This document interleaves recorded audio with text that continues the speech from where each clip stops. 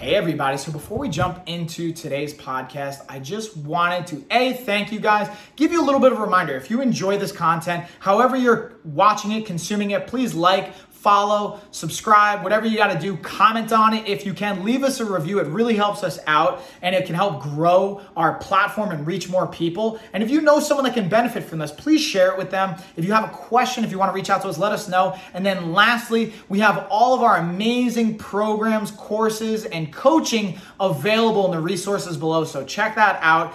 Definitely take advantage of it. We have everything from free options all the way up to paid programs and everything in between to fit pretty much anyone's budget. And it's just a matter of how customized it's going to be based on the price point. So there's really something for everybody. Thank you guys. Let's get on into the episode. Yeah, fighters. What's going on, everybody? It's Mike here. Got episode number 103 coming up, and we're finally finishing up our brain myths and misconceptions with part 4, covering chapters 21 to 24. And right off the bat, 21 is looking at the idea of adults being able to make changes in their brain as they age. And this one's obviously interesting because the research and information is showing that you can. And obviously as an adult myself, and I'm sure many of you listening, if not all of you, are adults. And even still, for anyone that's younger, the idea that you want to start taking care of your brain and looking at strategies to prolong its not only activity, but not only its health too, but also looking at how can you just optimize it. And I wish I would have been even more intrigued by this and had this information and the ability with technology to access more of it at a younger age, but no better present than now. So yeah, we're diving right into it. We got neurogenesis. And the big thing we're looking at here is, as the name says, neuron or brain cell growth or birth, however you want to look at it. And the first topic we're going to look at is neuroplasticity. So not just being able to grow new cells, new neurons, and new connections, but how to also change pathways. So let's say a part of your brain's either have injury at some sort, just sustained an acute injury, or it's just been a genetic issue, or some kind of developmental issue, and a part of your brain's not firing properly, working, whatever, communicating, however you want to look at it, whatever the issue is. You can have pathways rerouted in your brain to make up for that and have most function not be affected, depending on the area of your brain that is originally affected in the first place. Which is really cool, and that leads us to be able to know, or lead to believe, and then with further research find out and know that the brain can change. And not only can it change and adapt with the current amount of activity in cells it has, but it also has the capability to grow new neurons and new synapses with a key ingredient or key factor is brain-derived neurotrophic factor, more commonly known as BDNF. And obviously, I myself am more intrigued by the exercise part of it and the effect that exercise will have on BDNF, just from my own personal background. But in general, many things can release an increase in BDNF, and that was a really intriguing part to this chapter as they cover what's going to increase it, what's going to have an important impact, how much can it go up, and also this allows, because priorly we once thought that once you get older and you reach your late 20s and then going into your 30s, your brain activity is actually going to no longer grow new cells, and you're just going to have to work off what you currently have. And maybe you can create new pathways, yes, but you're not actually going to be able to grow new neurons themselves. So the myth, after your brain develops fully in your early adulthood, it just starts a long, slow decline, and it just continuously goes down. Truth of the matter is your brain continues to be changeable throughout your lifespan. So, again, when we look back at being able to grow new cells, being able to make change, not only just grow new cells, but be able to change with what you currently have, and then being able to control it now when we understand exercise and different types of exercise movements and the impact it'll have on different areas of our brain. So, for example, if we look at juggling will increase activity in the hippocampus, while we also look at music or music-related activities, and it'll not only increase activity in the hippocampus, but it'll also affect the related areas of the brain like the auditory cortex. So not just listening to music, but whatever the activity is, we're going to get an increase in the hippocampus, more than likely, at least from the ones that we are listing here and that what we've seen, but also the related area of the brain with that specific activity, because juggling is going to obviously be different, use a different sensory input system than with music. So more or less, I mean, obviously we're going to use our hands for playing the instrument, which will use certain key parts of the brain, but also we're going to have different areas related, like hearing versus movement or speaking or different activities like that, or even just more of a muscular activation, and solely that's it. And that's what's really interesting when we look at all those different activities, and not just the overall BDNF increase, which studies are showing that they can be up to 3 times or 3-folds the amount, so an increase in 300%. That's significant, and if we can optimize that and take advantage of that, for example, what I'm doing right now recording this podcast, I'm mixing up workout sets where I'm going to be working out for 3 to 6 minutes and then get a 1 to 5 minute break where I'm going to record actual bits of this. So I'm not recording all this at once. I'm doing little chunks, like 3 to 5 minutes, and seeing how overall it gets put together, increase in energy, flow, all that good stuff. And so far it seems interesting enough. So anyways, diving back into it. So chapter 21 overall is just looking at how the brain can change as we age, and it's not as limiting as we once thought, but there are certain limitations. Certain parts of our brain and certain neurons aren't going to grow. A lot of the growing's going to be related to specific neurons and specific parts of the brain, but the fact that we can still grow new neurons and have that new synaptic firing and relationships going on, it's awesome. But specifically, we're looking at long-term memory related areas of the brain and increase in performance. So that's what I find interesting about this for studying purposes, especially as a student or anyone that wants to just take in information or be able to absorb things, or even for athletes and people that are going to be active and need to be at an optimal level and retain information.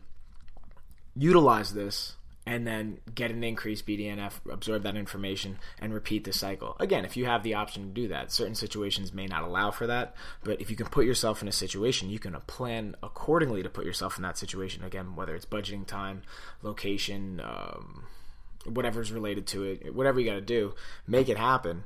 And if you can, great, utilize that. Especially, again, when I was talking about before, the younger you can do this, the better. And this is something I wish I would have told, or I was told when I was a teenager, to optimize even more what was going on in my brain and utilize even learning new skills, languages, all that fun stuff. Anyways, that's going to be it for 21. Now we're going to dive into chapter number 22. Chapter 22.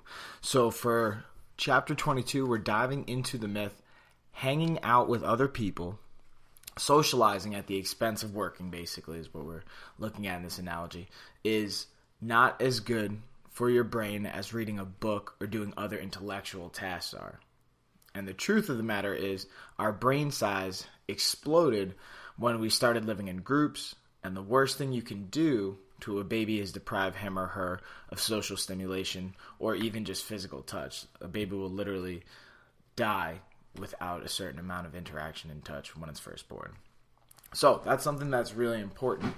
But the only thing I have to point out here that I find a little contradictory by the authors is, prior in another chapter they were talking about brain size in correlation to intelligence and activity was kind of a myth in and of itself that they proposed the truth to, that there's not a direct correlation between brain size and intelligence. However, in this truth, they're using brain size as evidence or as a supporting argument to the idea that's fighting against the myth. So, not to take away from the actual point, I was just wanted to point out, in my opinion, the little contradiction there. And again, I think if it's on purpose, then saying, okay, you're showcasing that you can state something, but then also there's another situation it can apply. I'm all for that. But if it's going with it as an error, then hey, just pay attention to that shit. Anyways, so again, the myth is, when we look at it, is socializing worse than actually spending your time doing intellectual activities? And with what chapter 22 is spending most of the time looking at is supporting the argument that social interaction is just as important in development as much as the other activities that we're going to do. And there's a bunch of different ways that's being broken down, whether we're looking at the special neuron production and or association with a social life, and what aspects of having a social life stimulates different parts of your brain. And then they'll go into Dunbar and Dunbar's number, and that's a really fun one. I would definitely review that for yourself, guys. Take the time to read through that specific part. Then we also look at mirror neurons, and then also some examples that look at just the importance of social interaction. Like, for example, if you're in prison, the worst punishment you can get is solitary confinement. And think about that. So if you're already in a prison, which is a horrible sentence in and of itself, the worst thing that they could do to you is not put you around all these other dangerous people, but actually leave you to yourself.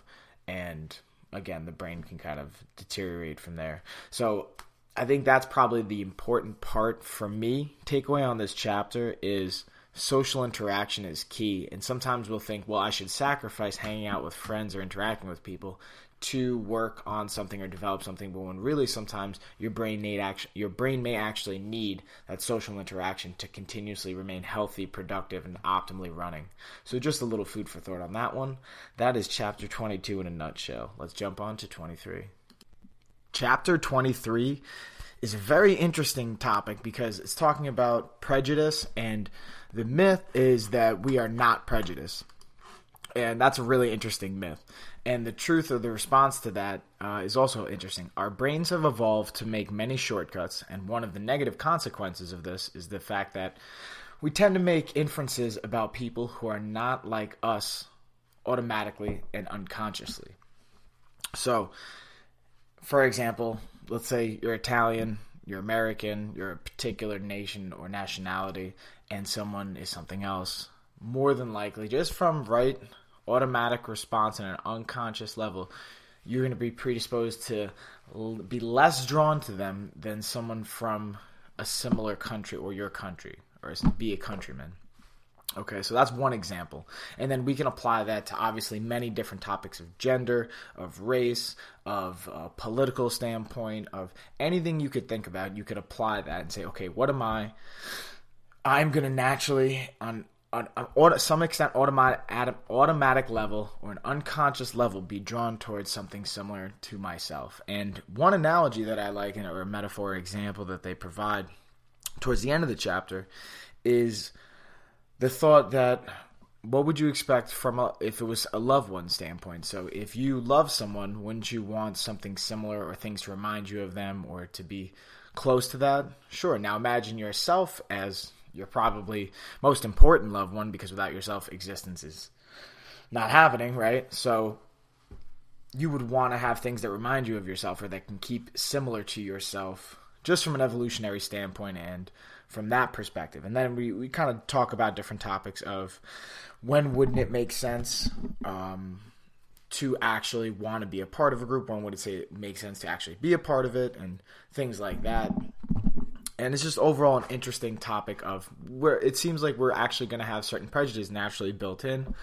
Certain things are learned and acquired over time, but it's just a part of evolution. So we have to, I think, acknowledge that before we start to kind of overcome obstacles that will come from that particular topic. And that's the biggest takeaway I really got from chapter 23, and that I think you guys could really appreciate as well. So that is going to be it for 23. Let's dive into number 24. And for chapter number 24, the topic is going to be technology, and the idea of, is technology making us stupid? Or what real role is technology having or influencing on our intelligence? And the myth that we're going to look at in this chapter is technology will make us stupid. And the truth of the matter that is being explained is spending time doing anything will rewire the brain, but the uses of technology will vary widely, and that some of those variations of technology are actually making us smarter. So there may be a hindrance on certain parts of it, but overall, the influence and impact can make us smarter and not stupider. So let's look into that, or let's dive into that, because there's going to be pros and cons, obviously, to technology, and technology is a very wide scope and a very broad term that we're using, obviously. So whether we're looking at technology on just the internet alone, that's one aspect that we can explore, and that's a study that's being brought up throughout the chapter. Is in 1998, a study looks at 78 homes having the internet being introduced for the first time and what impact that has. In those 78 homes, the initial findings were that the use of the internet kind of broke down the family a bit, separated them, actually reduced communication and reduced activities being together. However, which obviously broke news, made a big deal, and as we've discussed in chapters prior, the media can tend to take things out of context and apply it on a larger scale when that's not really what the data specifically is saying. In this case, it actually was saying that, but there was a follow-up study done 4 years later in 2002, and even on a larger scale. Now, what you have to keep in mind is when N is 78, and N is the sampling size of the study, 78 really isn't that large of a sampling. So 78 families, that's a small fraction of society. And even on the second one, the follow-up one they saw in 2002, they did 400 families. And again, that's still a small sample of society. But they saw when they scaled it up slightly, and they even followed up on the original families from 1998, that once they got that past that initial stage and introduction of the internet, all those negative effects actually started to dissipate. And then they started seeing actual increase in communication, in well-being, and social interaction. So it seemed like it brought them together as technology stayed in their lives. So that's just one example that they do bring up in this chapter, that technology may not have the negative influence we once thought. And when it comes to social interaction, which is a form of intelligence, and when we look at from the last chapter of that intellectual activities versus social interaction shouldn't be just mutually exclusive, that social interaction is a key part to our intelligence in a healthy brain. Therefore, the technology aspect of the internet, or the internet being part of technology, and that being associated with our intelligence and having the influence on, we are socializing better with technology because we can reach more people, and then these activities tend to bring us together, and this is going to be a debated topic of even video games, for example. So let's say you're playing video games, it's bringing a family, let's say brothers, together to actually be able to play them. Now, you can also argue that you could go outside and simply play in the grass, and that could also bring a family together. Yes, both arguments are actually true. Now, one doesn't necessarily have to argue against the other. It's just a different means. So just to isolate technology for a second, saying not to say that technology is, as it evolves, going to become better and better than another option. It's just to say that, is technology overall making us stupid? That's the myth we're looking to bust here, and that's the support that they're giving, whether it's also now looking at not just interaction, social interaction, but also when we look at focus and the impact on our brain and memorization even. They bring up examples of how we can actually build skills of being able to focus and apply our attention span, because obviously we all think of, well, technology is ruining our attention spans. The kids, the children, the next generation, they're screwed because they're just going to have their eyes locked in on tablets and things like that, smartphones, and they're not going to actually have the ability to just focus on their surroundings around them and so on and so forth. Or even memorizing cell phones, the ability to memorize things when you're not going to need to, because you can just simply look into your smart device, have a whole bunch of different information stored. But on the flip side of that, and the reverse side, think about now the ability to access that much more information and to be able to scale it on a larger level. That's, I think, the more interesting point that's being made, and that we could look at is not just, okay, what can I remember off the top of my head, but how much information can I expose myself to, and what can I ultimately gather from that? So for technology and intelligence, they bring up a study from 2010 that showed that people who use computers more also tend to show better performance on certain cognitive tests. So this is kind of, again, a little bit of a correlation, not necessarily causation, because just because they're using the internet or they're using computers doesn't necessarily mean they are more intelligent. It's just showing that they are having better scores, which, of course, yes, that's going to be one form to prove intelligence. But I think it more supports the idea that it's not just necessarily cognitive performance is better, the ability to access more information and have a little bit more reach of that information is greater and easier. For example, instead of having to just go to a library, look up a book, check the book out, go home, read the book, which the process of actually getting the information can be longer than right now. If you just go on the internet and find the information, you could absorb that information the same amount of time it could actually take you to go to the bookstore or to go to a library and get that piece of information, if you can even find it. So the access to information, I think, is what's also making it so much easier in this century and with technology and as it grows and evolves. Now, obviously, there's downsides to it, and we can't ignore that.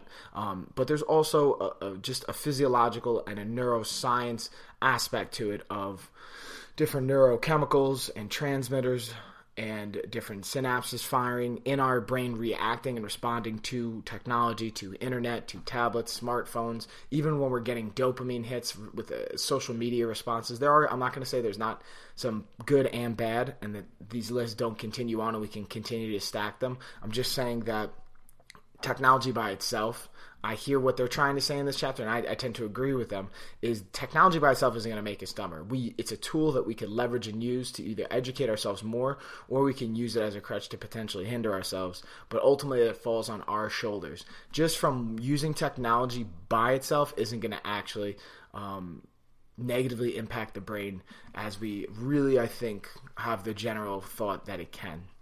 So that's, I think, one of the biggest takeaways, not just from this chapter, but from the entire book. They finish it up really strong, and I really like the last topic they leave it on, because obviously I'm even speaking to you right now with a form of technology, podcast, internet, the ability for me to have this platform and reach the thousands of people, not peoples, excuse my grammatical slip there, everybody. The people that I'm able to reach, all of you guys, is because of technology. 15, 20 years ago, I wouldn't have this platform. I could probably blog, and I was only blogging as early as, let's say, 8, 9 years ago. But 20 years ago, you're not podcasting. You can't compete with the radio shows out there, and even with TV, look at what's happened with that. We're seeing this drastic shift going from typical cable and TV subscriptions to independent providers. And when I say independent providers, not that YouTube's not a huge conglomerate or all these things. There's not your typical platforms, and that's been an evolution of technology. Now, again, going back to the intelligence part of it, that's not even directly showing intelligence or negatively or positively impacting it. It's just showing where it's going, and the possibilities can be endless. So I think we should embrace it, but also still be wary and see how much we rely on it, because there is always that potential downside where what happens when we're so reliant and we don't have libraries anymore and all of our information's online, and then there is a power outage or there is a problem and there's no backup server or whatever the issue may be. We still want to be able to have access to information and be able to educate ourselves and be able to communicate and not have to rely solely on technology. So being able to maintain our independence, I think, is the biggest key to leveraging technology in our favor. And boom, that's what I'm going to leave you guys with for 24, for the end of part 4 of this Brain Myths and Misconceptions Fighter's Guide, all the podcast episodes. And yeah, guys, that's going to do it. We'll see you guys next week for the Life of a Fighter podcast. Peace. So I just wanted to say thank you guys again for watching, listening, consuming that episode. If you guys enjoyed it and you haven't already, please please comment. If you haven't reviewed, please leave a review. If you haven't followed or subscribed, please do that as well. Again, it tremendously helps us out. And then just a quick reminder, if you guys want more resources, we have them below. We have our programs, everything from free all the way up to paid and kind of everything in between. Dial in with the customization, and we have more information on different programs and resources in our newsletter. So if you haven't signed up for that, do so below. It's free. And that is it, y'all. See you on the next one.